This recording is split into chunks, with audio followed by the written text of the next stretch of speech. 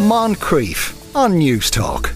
Now, this coming Sunday is International Tea Day, which should be a date of note in this country, as we are per capita the world's second largest consumers of tea. Turkey is number one, if you're wondering. Not surprisingly, the UK comes in third place, and it's taken so seriously there that they've a tea advisory panel. Dr. Tim Bond is a member and joins us now. Afternoon, Tim.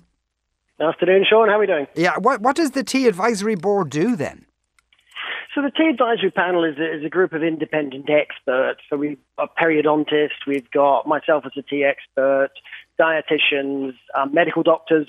So literally, when some news comes out, especially academic papers, we basically read those papers and then interpret it in a language that people can understand, and then we communicate that information through sort of press, radio, etc., etc. Right, okay. And do many studies come out on tea?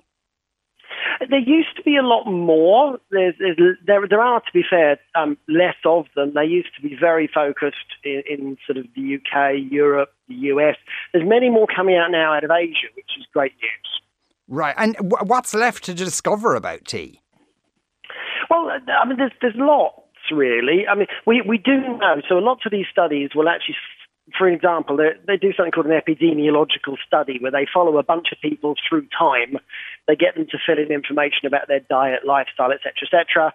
And then they follow up maybe 10 years later, maybe 20 years later as well, and they see how their health is doing. And then they do some statistics to work out, could that be related to their diet, their fitness, etc. So we do have some very good information, and really black tea and green tea have, if you like, an A to Z of health benefits.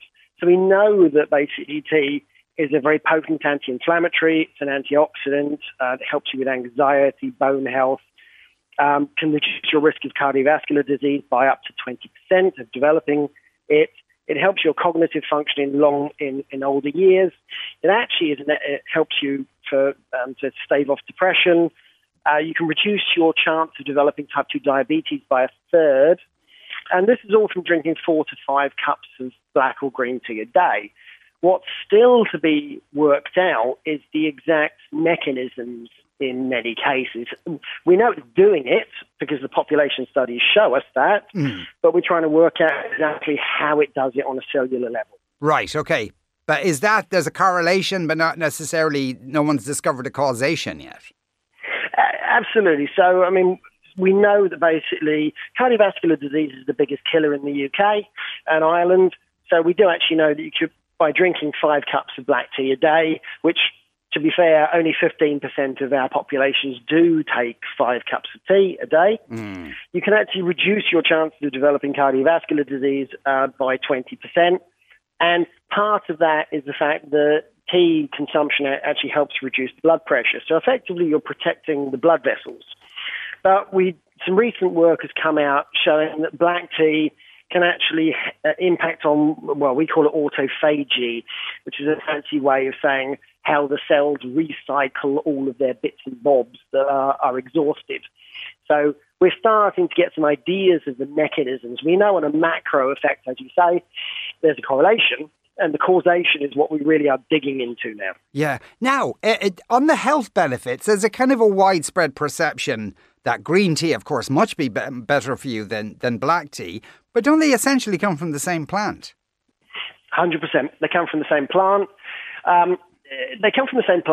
What makes green and black different is the way you process them. So you're absolutely right. You're starting with the same building blocks, but in black tea, you're building them up into different structures, whereas the building blocks are still individual in green tea. So broadly, they have very good benefits. A building block effectively is a molecule that we would call a flavantriol.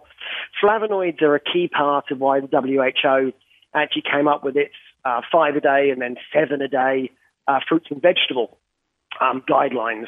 So basically, black tea is actually the richest source of flavonoids in the UK and Irish diets. So it's potent stuff.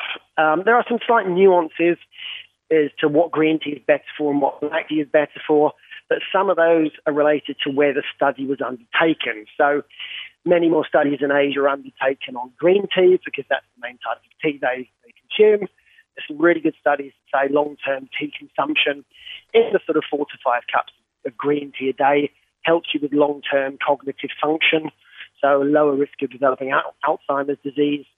And in the UK and Ireland and Europe, where we drink more black tea, there's a lot more work on black tea and some really interesting insights on gut health. And we know gut health is so important. And there is, this brain-gut axis. So fundamentally the same thing, different flavors, different designs, and they have slightly different health benefits. But the mechanisms probably are fairly similar. That's so interesting. Now, as you would know, Tim, Ireland is divided down the middle. It's like a civil war between people who like Lyons tea and people who like Barry's tea. And Barry's tea is, more centred around the south of the country, around Cork. It's the Cork tea, essentially. When people buy tea bags, whether it's Barry's or Lyons or any sort of tea bag particularly, are they largely the same? Or is the tea all more or less coming from the same place? Yes and no. I mean, Barry's... I know I've asked you a wildly controversial question there. Barry's and Lyons are most of the black tea we have in Ireland is blended. So it comes from multiple origins, and the sort of teas we like are the stuff that comes from East Africa, northern India and Assam. It takes milk well, it's nice and robust. A mouse can trot across the top of your cup once you've brewed it. But they are blended fundamentally to be different. So, of course, Lyons and Barry's are going to taste different because they're designed that way. But I can say the health benefits will be very similar. Yeah. Though, is it the case Barry's has been voted among the best teas in the world on a regular basis? Yes, I think that is. And amongst... I don't actually think we can get Lyons here, actually, but I have tasted Barry's, and I've straw polled a lot of my sort of tea tasting friends, and they have very positive reviews on Barry's. There you go. Cork wins once again. Tim, thanks a million for talking to us today. That was Dr. Tim Bond from the Tea Advisory Panel in the UK. Moncrief, weekdays at 2 p.m. on News Talk.